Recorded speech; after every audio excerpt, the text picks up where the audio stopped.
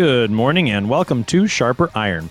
Spend the next hour with us studying the living and active Word of God, His two-edged sword of law and gospel, recorded for you in Holy Scripture, all about Jesus Christ, crucified, risen, and ascended for you. Thanks for tuning in this morning here on Worldwide KFUO. Christ for you, anytime, anywhere.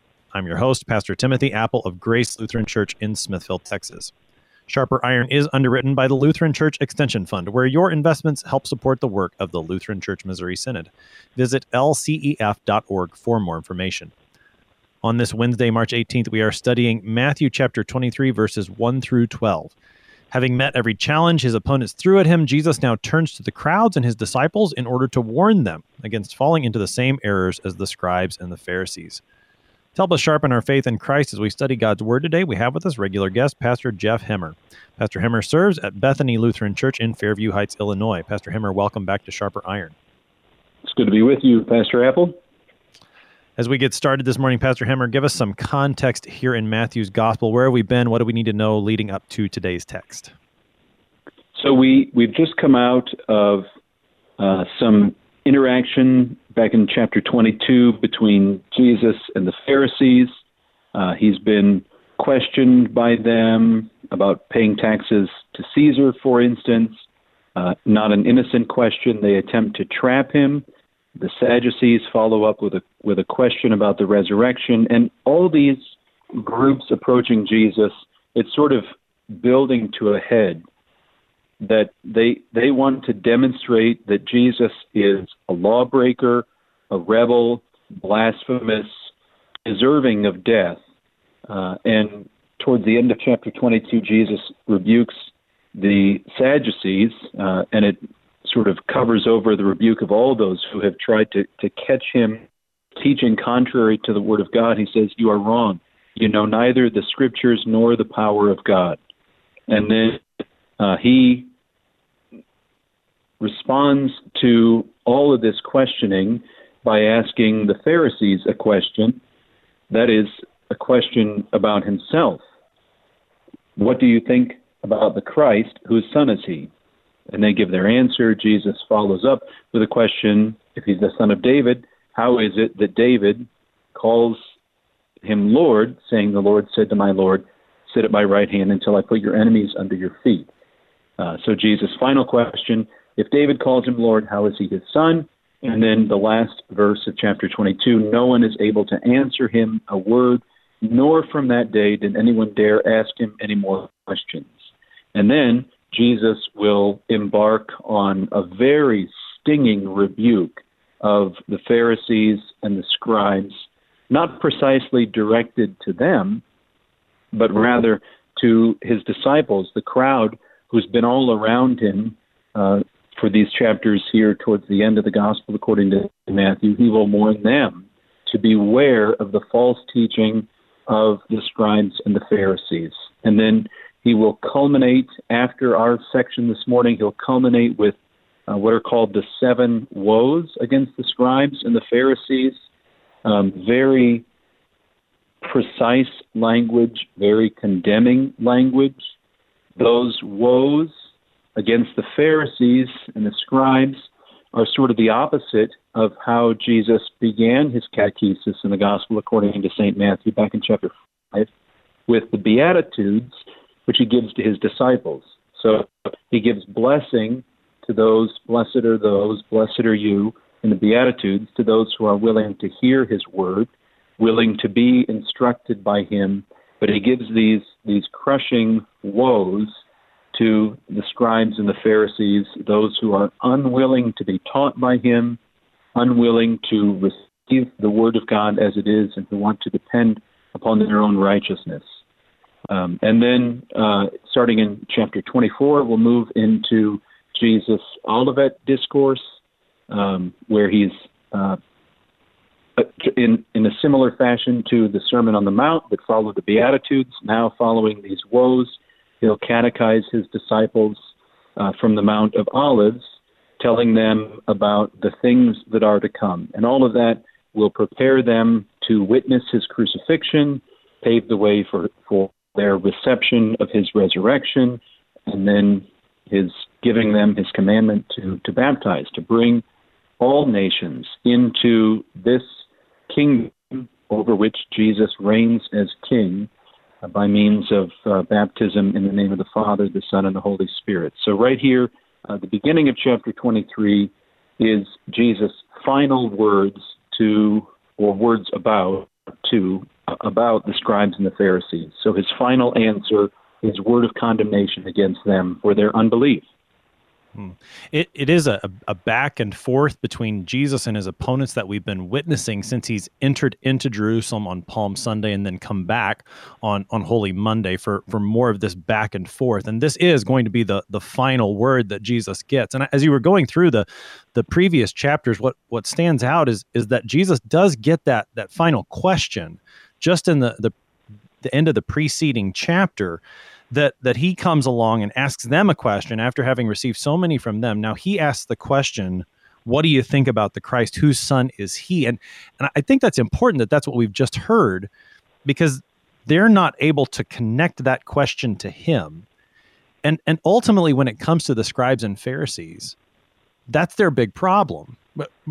We'll talk about the other problem, their legalism and such things. But ultimately, what's wrong with them is that they have not recognized, they have not believed that Jesus is the Christ, the son of David, and also David's Lord. And that question, I think, really sets the stage for these condemnations of the Pharisees and their teaching that we're going to see here in chapter 23.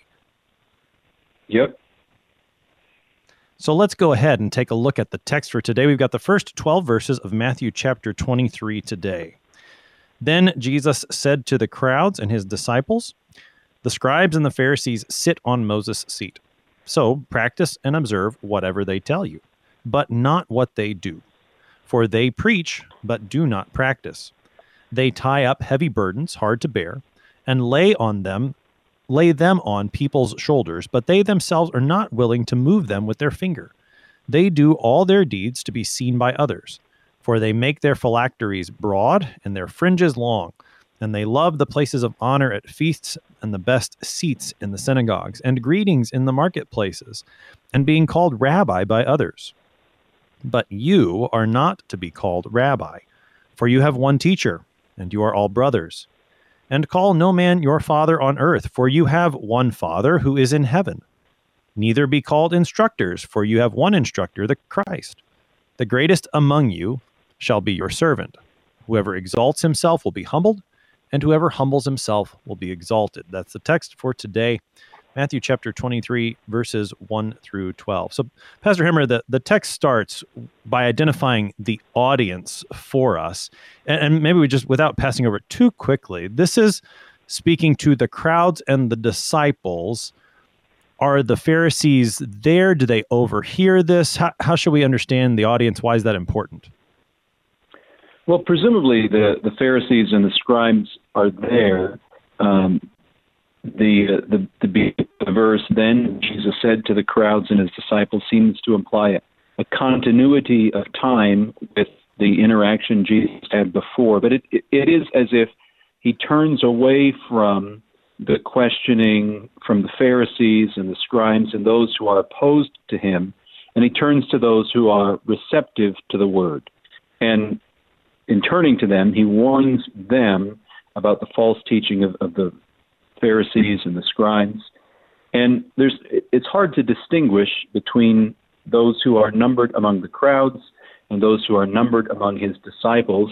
He has at various times crowds of hundreds, sometimes thousands, who are following him, hundreds of them disciples, those who are willing to be taught by him, willing to receive the word of God from him.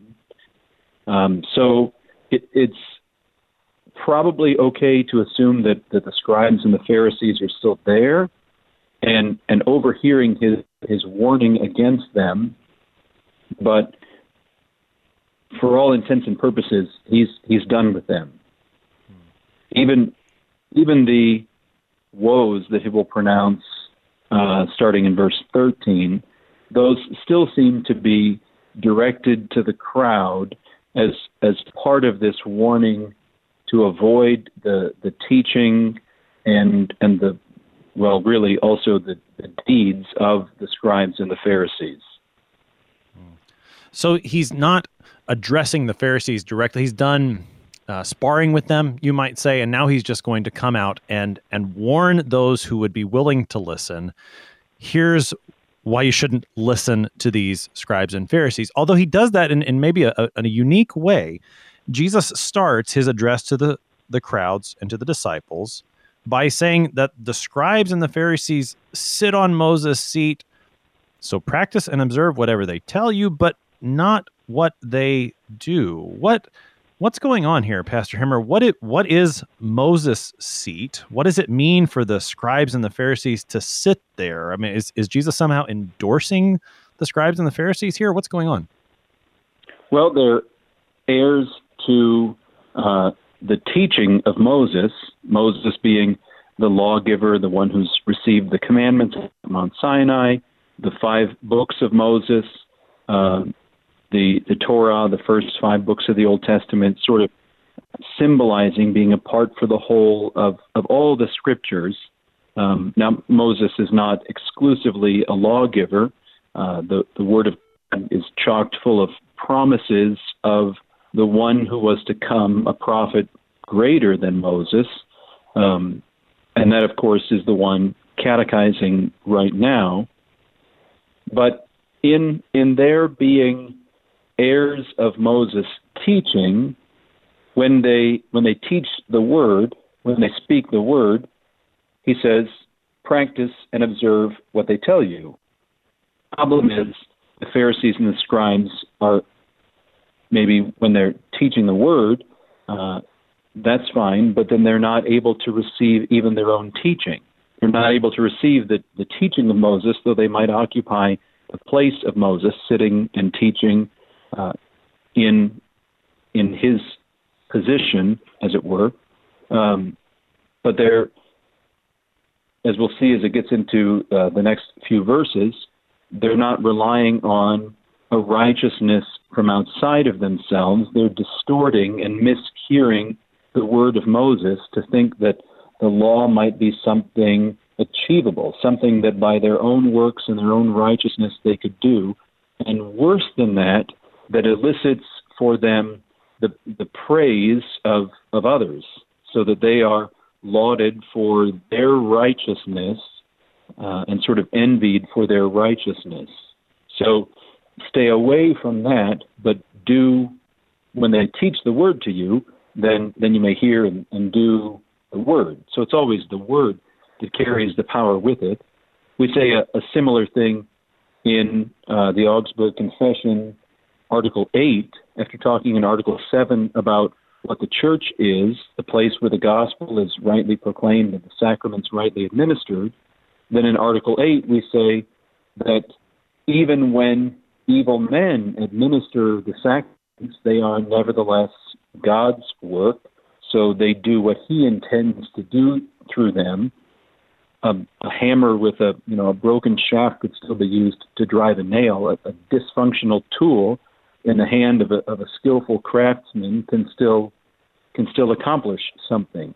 So even when the Pharisees and the scribes themselves are wicked and damned, cut off from the people of God by their reliance on their own righteousness, when they teach the Word of God, it is the Word of God that has the power. It is the Spirit at work in those words to convert and to draw sinners to repentance, to observe their own failure to keep the Word and to live according to the righteousness that the Mosaic Law commands to have. So when they teach the Word, it is meet, right, and salutary, but the example by which they live is not to be followed.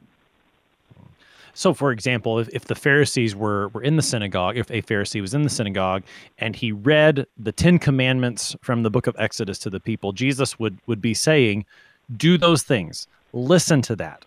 But when the Pharisee would start expounding upon that law and in the way that they would live that law, and they would maybe put this fence around the law, which maybe we'll talk about in a bit, or they'll add commandments to the law, or for example, when in Matthew chapter 15, where Jesus brings up their example of setting a human tradition above the law, that would be the example of the things that the Pharisees are doing that Jesus says, don't do that. Listen to what they say, when it comes to repeating the scriptures, but don't listen, don't follow when they start giving their flawed interpretations, whether that is by perhaps the sermons that they would have preached, or especially in the deeds that they were doing. Exactly. So Pastor Himmer, and this is just me sort of thinking now in terms of application for us, the New Testament and other places, Paul in his epistles talks about avoiding false teachers. So, I mean, here we've got false teachers, and you brought up the example from the Augsburg Confession that even evil men, when they speak the word carries the power. How do we as Christians live in that tension? When does a teacher become a false teacher that we should mark and avoid and flee, versus what's the practical application of something like that? Well, I think Jesus is definitely exposing the Pharisees and the scribes as false teachers to be avoided, but he's extolling the word of God, such that even when it's proclaimed by a false teacher, it's still the true word of God. So there's a difference, I tell folks, between studying the word sort of academically and receiving the word devotionally. Those are sort of two different ways to approach the Word of God. On Sunday morning, for instance, when we gather with all the people of God, we don't want to come having to put on a filter that we have to filter out what's true from what's false. That's why we gather with people who share a common confession with us. It's why we call pastors confession. They say of the Lutheran confessions, I make these confessions my own because they are in accord with the Word of God. And we expect that confession of the faith, the clear exposition of the Word of God contained in the Lutheran confessions, to really shape what our pastors preach, teach, so that hopefully we don't have to show up on a Sunday morning and say, now I know the guy's a heretic, but he says some good things in his sermon, so let's listen for the good things and filter out the harmful things. On Sunday morning or in our daily devotions, we want to use things that we know are safe, that we know are pure, that have been vetted by time, by the consensus of other Christians, those kinds of things. But when we sit down to study the Word, and we approach it more academically, then we do have a filter on to sort out what's true from what's false. And so in that regard, a teacher who doesn't share, maybe you would say, our understanding of baptism may nevertheless have something helpful to say about something else. Or we could read a commentary on the Scriptures written by a Roman Catholic, knowing that he will bring his own Roman Catholic perspective on the text in how he interprets the Word of God, and yet there may be something profitable that we can glean from that. So there's no room for false teachers, nor even room for teachers with whom we disagree with their interpretation of Scripture, who read Scripture through a different lens other than through Jesus Christ and Him crucified, who understand the church differently, who believe that forgiveness might be accessible outside of God's means of grace, that we don't want to receive that kind of teaching when we're sitting down simply to be fed. But when we're approaching the Word academically, we're sort of debating with other people about what the Word of God says, whether actively in person or by means of just reading what someone else has written, then we don't need to have teachers who are pure. And so that's in as much as the Pharisees are giving the clear Word of God, then what they give can be received. Practice and observe whatever they tell you, but then not what they do. So Jesus sort of sets the filter. Receive the Word when they're teaching the Word, filter out everything that they do, because all of their doings are just false, damnable righteousness. That's a very helpful explanation, and I appreciate. So the point that Jesus is making is he's not giving an excuse to follow a false teacher. Rather, he's showing the disciples and the crowds where the true authority lies. And it's not within the person, whether that person is false or true. The authority is in the Word of God. And I think that at least for me, is going to help. That's helping me as I think through towards where we're going in terms of what Jesus says about not calling people rabbi or father or instructor, that there too, what's the focus? The focus is on the authority that comes from the Word, which comes from the one true God. And so, having said all that, then this is not an excuse to follow a false teacher. Rather, it's a recognition the authority is in the Word of God. So, is that a fair way of summarizing all that? Yeah, absolutely. And I think you're right. That does clearly pave the way for what Jesus will say in a minute about being called rabbi and father and instructor and so forth. So as Jesus then starts to talk about some of the things that the scribes and Pharisees do, in verse 4, he talks about they tie up these heavy burdens which are hard to bear, and they're putting them on people's shoulders, but they themselves don't do these things. What are these heavy burdens that Jesus is talking about? So you mentioned earlier and made reference back to Matthew 15 about the extra traditions and the extra laws that the teachers of the Word have added on the Word to form sort of a perimeter or a fence away from the law itself. So that if you can keep these commandments, say for instance, interpretations about the third commandment, remembering the Sabbath day by keeping it holy, well, at the core, you've got the commandment. But then as you sort of move out, maybe like rings on a target, the commandment is the bullseye, but then you've got some rings beyond that add on extra rules. So don't do any work on the Sabbath. Well, what does this mean? Well, we can't build fires, but we also can't even gather sticks in order to build fires. And you see a similar thing even still today. You can't employ electricity on the Sabbath in a Jewish mentality, or that's breaking the Sabbath. But if we program our elevators automatically to stop at every floor, and you don't have to push a button, then you're not actually using the electricity. Or if the oven has a pre-programmed Sabbath mode to it already, where by Friday afternoon it's already simmering, and then it'll just stay on and cook at that low heat or keep things warm at that low heat all throughout the Sabbath itself. You don't have to push any buttons, therefore you're not starting a fire, not gathering sticks.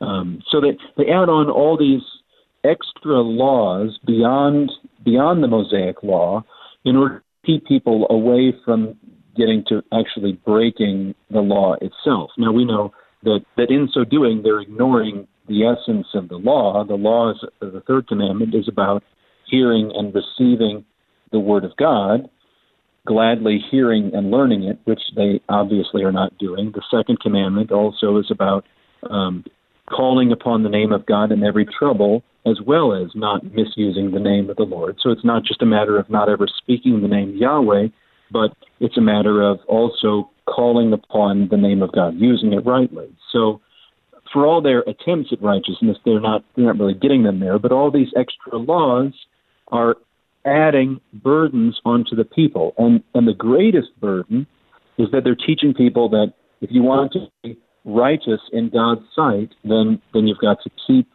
all of these laws and regulations. And that's the heavy burden that they're laying upon people. And yet they themselves are not willing to share any of that burden. But now Jesus, earlier in Matthew 11:28, has set himself in contrast to this criticism here when he says to the crowds, "Come to me, all you who are weary and heavy burdened, and I will give you rest." So though the Pharisees and the scribes are unwilling to lift even a finger to help with the load that they're placing on the shoulders of all of their disciples, Jesus offers to his disciples to bear not just some of the load of the law, but all of it. He bears all the load of the law, becomes completely righteous in our place, and then also bears the condemnation of the law, bears the punishment that the law prescribes to lawbreakers when he dies on the cross. And in him, all of his disciples find absolute rest, pure Sabbath, from the law and also from obeying the law and earning righteousness before God, and then also the punishment that the law prescribes, being cast out of God's presence, enduring eternal death and hell for our disobedience. He bears those on his shoulders and gives us the likeness of his righteousness and our standing as a son before the Father himself. Now that connection to Matthew 28 is beautiful, and it goes back to, again, that question that Jesus asked them at the end of the preceding chapter, in chapter 22, about whose son is the Christ. What does all this have to do with Jesus and who he is? And this is the ultimate burden that the Pharisees are placing upon people, is that they're leading people away from Jesus. They're leading people toward their own works, toward a righteousness that they can accomplish, instead of leading them, as Moses would do, leading them toward Christ and his righteousness that comes from outside of themselves. You're listening to Sharper Iron here on Worldwide KFUO, looking at the first part of Matthew chapter 23. We're going to take a short break, but we will be right back. Please stick around.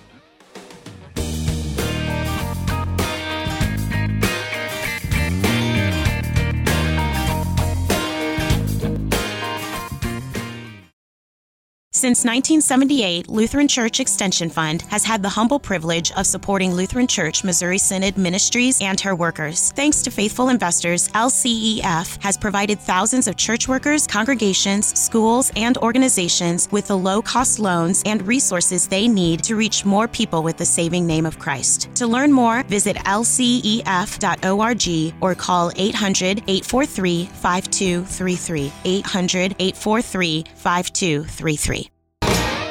Welcome back to Sharper Iron. On this Wednesday, March 18th, we're studying Matthew chapter 23, verses 1 through 12, with Pastor Jeff Hemmer of Bethany Lutheran Church in Fairview Heights. Pastor Hemmer, prior to the break, we were looking at what the Pharisees do that Jesus says, don't do these things, don't practice these things. And so we were talking about, first, the burden that they lay upon people, that they would lead people toward a righteousness that is their own, rather than the righteousness that is given freely by Christ. The next thing that Jesus brings up is he starts talking about how the Pharisees love to be seen. And we've seen this come up in Matthew's gospel before, so that they're doing deeds to be seen by others. He mentions particularly their phylacteries and their fringes, which are things that maybe we're not familiar with. What is Jesus getting at in verses, looks like 5 through 7? Yeah, so this criticism that he begins this conversation with here, these couple of verses about doing all their deeds to be seen by others, takes you back to a similar warning in the Sermon on the Mount as well, when he warns, which we just heard the gospel reading for Ash Wednesday. He warns about practicing your righteousness before others in terms of prayer and fasting and giving to the needy. These things, rather, Jesus exhorts to be done in secret, and your Father who sees in secret will reward you. Here is another criticism of doing deeds in order to receive the praise of others. And then he's got these particular examples. So a phylactery is a little, I think it's like a leather box with long straps, and it would have been used.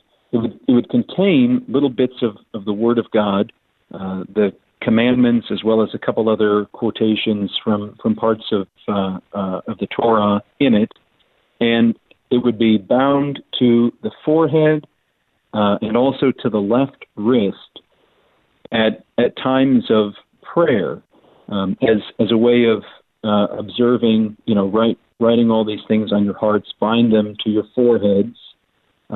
It would be a literal observance of that exhortation, binding the commandments to your forehead in terms of prayer. But now the Pharisees have taken that one step farther, of course, and that is that not only are they literally binding the commandments to their foreheads and to their hands in times of prayer, but also going around with the commandments in the phylacteries with the law bound to their foreheads. And they, not just any old little phylactery that might go unnoticed, but one that you can see from the other side of the street. They make their phylacteries broad. And the fringes, likewise, from commandment that God gave to Moses that the people are to make 4 tassels on the corners of their garments with a blue cord in each tassel. God commands in Numbers 15. And when you look on the tassel, you are to remember the commandments of the Lord, not to follow after your own heart and your own eyes.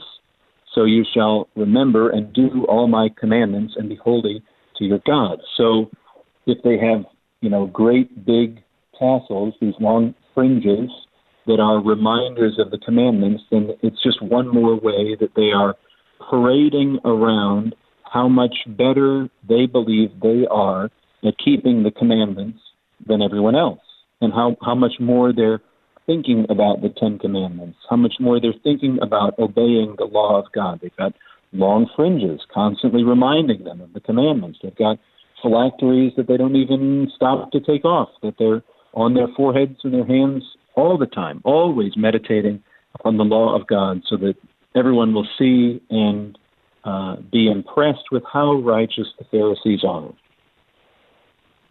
So all of this is being done with the purpose of being seen. And you brought up Matthew chapter 6. So it's not, if it is seen, okay, but it's about the purpose of being seen, right? That this is why the Pharisees are doing these things. And it's not just that it happens to be seen, but that's what they want. That's their whole goal. And in so doing, they're drawing attention only to themselves, not to the word of God, which is what the phylactery and the fringe were really both about, was about drawing attention to the word of God, not to the person. They're drawing attention to themselves. And in doing this, what's the effect on all these other people, Pastor Hemmer? Well, the effect is that they despair of their own righteousness, their own ability to keep the law. So, first of all, the Pharisees are teaching the law as something doable and attainable, but then they're demonstrating really the only ones who are able to do that law correctly are the Pharisees and the scribes. Everyone else should try to emulate the Pharisees and the scribes, but if we're being honest, they don't really have any hope of attaining that level of righteousness, of that level of observance of the law and obedience to the commandments that the Pharisees themselves demonstrate. It's just a further example of the heavy burden that they're placing upon the people that they themselves are unwilling to assist with.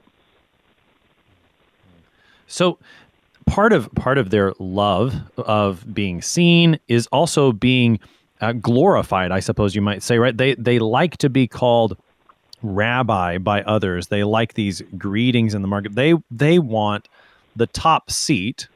In so doing, they not only do they bring all these people to despair, but they end up putting these others down. They've really reversed the point of all of what good works are for. What are good works actually for, Pastor Hemmer? Yeah, exactly. We are to do good works. Our faith is to be living and active, but our good works are not just so that others will respect us or give glory to us or esteem us for how much righteousness we possess, but our works are for the good of our neighbor. And they're only done in faith, because with faith we have perfect trust of God. All the obedience of Jesus is credited to us, and we're set free from having to earn God's favor, which frees us to live lives of service and love for our neighbors in the context of our vocation, the callings that God gives us. Those are the people that we are set free from having to earn God's favor so that we can do what people need. But the people God puts us in immediate orbit around, we can live our lives in service to them, knowing that all of our righteousness is already secured, delivered to us because of the work of Jesus, because of the Spirit's imparting that righteousness, that holiness to us, justifying us, sanctifying us in the Word and the sacraments. There's all of that for us, and then that motivates us and frees us to live lives of love and service towards our neighbors. That's what the Pharisees are not doing. So Jesus, he finishes up this is what the Pharisees are doing. That's wrong. This is what you should not do.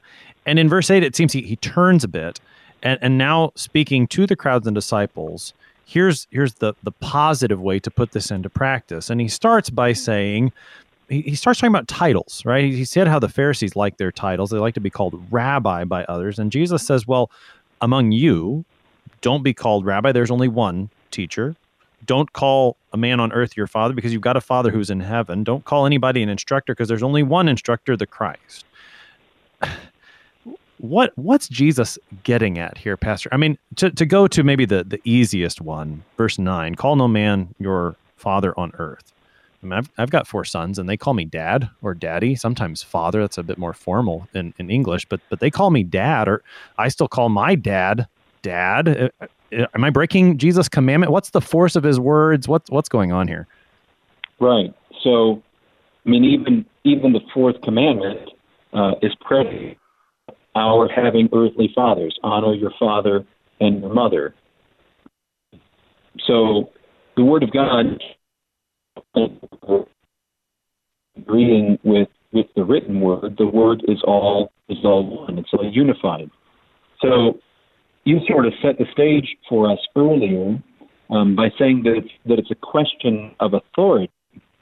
So when we call someone rabbi or teacher or father or instructor or leader, the authority that they possess is not themselves, but the authority that they possess is in what is given to them. So a teacher of the Word of God, Word is what possesses authority. To say that this also is how Paul explains earthly fathers in writing to the church in Ephesus. He says that it is because of the Father in heaven, earthly fatherhood. So the authority resides not in earthly fathers themselves, but the authority resides in the eternal fatherhood of the first person of the Holy Trinity. He's always Father. That's not an illustration whereby, because we know what earthly fathers are, we have a window into what God the Father is like. It's the other way around. It's because God is eternally Father, he calls men who have children by his own title. He calls them father. So we understand what an earthly father does because of the eternal fatherhood of God. And so it's a question of authority about all of these things. The Large Catechism, in Luther's treatment of the 4th commandment, he'll talk about we have really 3 different kinds of fathers. We have our earthly, our biological fathers, those to whom belongs the care of the family, and then we have the fathers in the state, those to whom belongs the care of the country. And then he says, yet there are still spiritual fathers. And those are the ones who, like a father towards his children, deliver to us the Word of God, catechize us, and care for us. St. Paul will say to the Corinthians that I became your father through the gospel. He'll speak of himself as being his father, a father in the faith, and he'll regularly refer to his hearers as my little children. Now, that doesn't mean that the authority resides in Paul when he calls himself a father. It means that the authority resides in God the Father himself. So what the Pharisees and the scribes are doing, they want the authority to reside in themselves because they've rejected the word of the Father. They've rejected all the promises of the Messiah. In rejecting Jesus as the Christ, they have tried to shift authority away from the Word, away from God, into themselves. You should trust me because I am your Father, not because as your Father, I'm giving you the pure, unadulterated Word of God. And so the same is true of being called rabbi or being called instructor, being called teacher, being called leader. All of these are words used of human beings, but the authority never resides in the human being, and we don't give them the title because of who that person is. We give them the title because of the authority that has been imparted to them externally. So Jesus' words in verses 8 through 10 are not an outright prohibition of using these titles. So it's not, just to go with the Father, it's not wrong for my kids to call me Dad, nor would it be wrong for a pastor to be called like if someone here were to call me Father Apple, as sometimes when I'm wearing my clerical around town and I'm met by a Roman Catholic, they'll address me as Father. That title in and of itself, just the use of it, is not wrong. Rather, it's the matter of authority, and that's the key, is to recognize when you call me that, or when I address someone, to recognize where the authority actually lies. And when we put that authority in the human being, whether we're the person who has the title or the person using the title, it can be abused and misused. That's Jesus' point. Exactly. I mean, pastors as fathers, taking the example of Paul and John, and he'll say elsewhere, you have many fathers. The pastor as father is a regular New Testament description of the work of those in the pastoral office, but not right in the same way that a father who comes home and says, everybody's going to do what I say because I'm the father. That's an abuse of the role that he's been called into.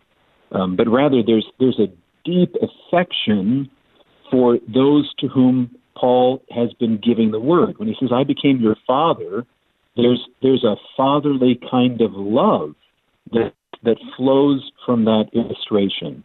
And so in the same way that, we say, if God is for us, he who did not spare his own son, how will he not also graciously with him give us all things?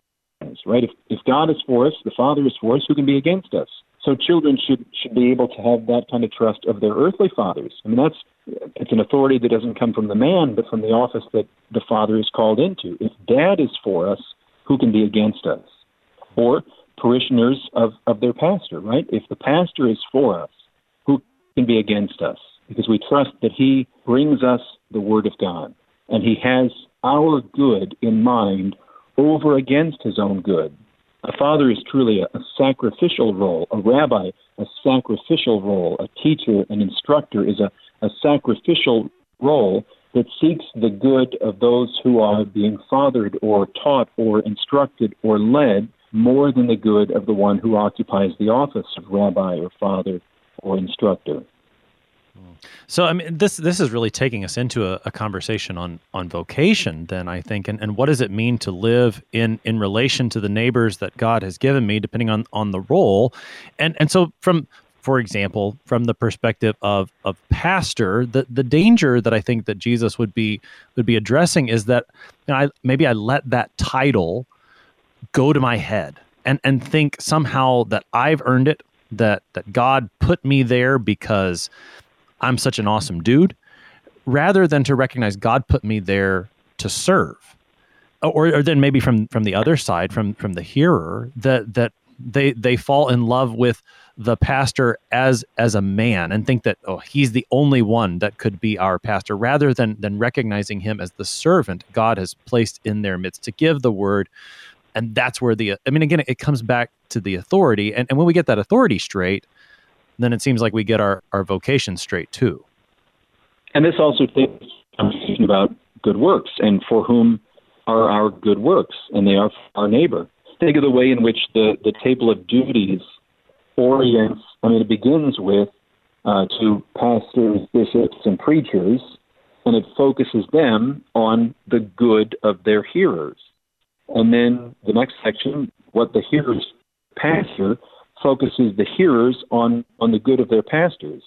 How much more peaceful would with voters' meetings and other interactions between pastor and parishioners of a congregation be if the pastor is always looking to the good of the hearers of the word, always looking to the good of the pastor, and no one was ever saying, I only love these people because of who they are, or I only love and listen to my pastor because of who he is. No. The office of hearer and the office of preacher, that is what God established and then calls various people various, and we owe them love and honor and respect because of the office. The authority comes from the outside in and not because of the person who inhabits that office for the moment. Jesus then, it seems like verses 11 summarize this section here before he will move, as you said, into the woes that come at the long end of this chapter. How does Jesus summarize in verses 11 and 12 much of what he's taught already? Well, it summarizes what we've just been talking about as well. The greatest among you shall be your servant or your minister. The one who, it's the same word in the book of Acts when the apostles are overwhelmed with freedom. They can't also the ministry of peoples, of caring for the poor and the marginalized, so they appoint deacons to take on some more of that service, some more of that ministry. That's what ministry truly is. So the greatest among you shall be your servant. But that doesn't mean that the world will esteem the servant, the minister, doing that ministering role highly, rather that work itself is esteemed highly, that God is willing to call it great. The greatest among you is the one who serves the lowest, such that whoever exalts himself will, and that's an active verb, I exalt myself, will be humble, passive, because someone from outside is humbling me if I exalt myself. But whoever humbles himself takes the lowest place, the servile posture, the role of minister, will self be exalted. Again, a passive verb, someone else does the exalting. So who is the one who humbles the one exalted and exalts the humble? Well, that sounds a lot like the song of St. Mary, Magnificat. This is the work of the Lord. He brings down the proud, those who exalt themselves, exalts those of low estate. So, and the goal is not to be exalted. I'm going to humble myself so that God will exalt me. But the goal is that you'll find joy in serving in that humble posture, and that is why exalts. And this is exactly the opposite of what the Pharisees and the scribes have been doing. Their works are in order to exalt themselves, so that others may see them and give them these honorific titles and be impressed with the size of their phylacteries and the length of their fringes. And that is a kind of false righteousness, false doing the word of God that causes others to despair. And God is so irked at those false teachers and their pridefully exalting themselves that he will topple them. He will bring them down low. But the one willing to receive the word and to be under the authority of the word as a teacher or as a father or rabbi or whatever, who only looks for the good of others in his good works, the good of his neighbor, the good of those he's been called to serve and to minister to, God is so delighted with that service that is the person he will exalt. Pastor Hammer, we've got just about 3 minutes left here on the morning, and with these words here from Jesus at the end about being the greatest by being a servant, the one who humbles himself will be exalted. Perhaps the way to finish this out and wrap it up is to think about what our Lord himself has done. You mentioned the word servant there that's used in Acts chapter 6. It's also used back in Matthew chapter 20 where Jesus says the Son of Man came not to be served, but to serve and to give his life as a ransom for many. How do we see our Lord Jesus exemplify these last two verses for us? Sure. Well, what greater humility is there than that the eternal second person of the Trinity would become man, would bind himself to flesh, would become a creature himself, would become our brother, would, in the words of the hymn that Paul quotes to the Philippians, empty himself or set aside all the rights and privileges of his divinity, making himself nothing.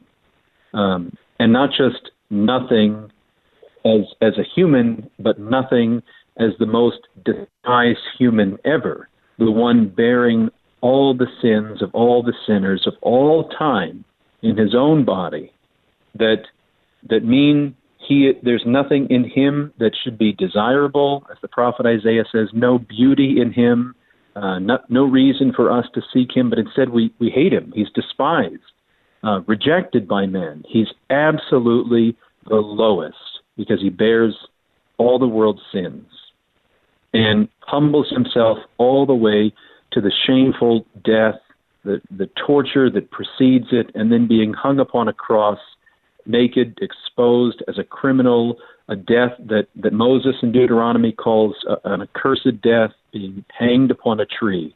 That is the most humiliating, lowest point that any human being could ever be brought to. And then on the cross is in fact rejected by God the Father.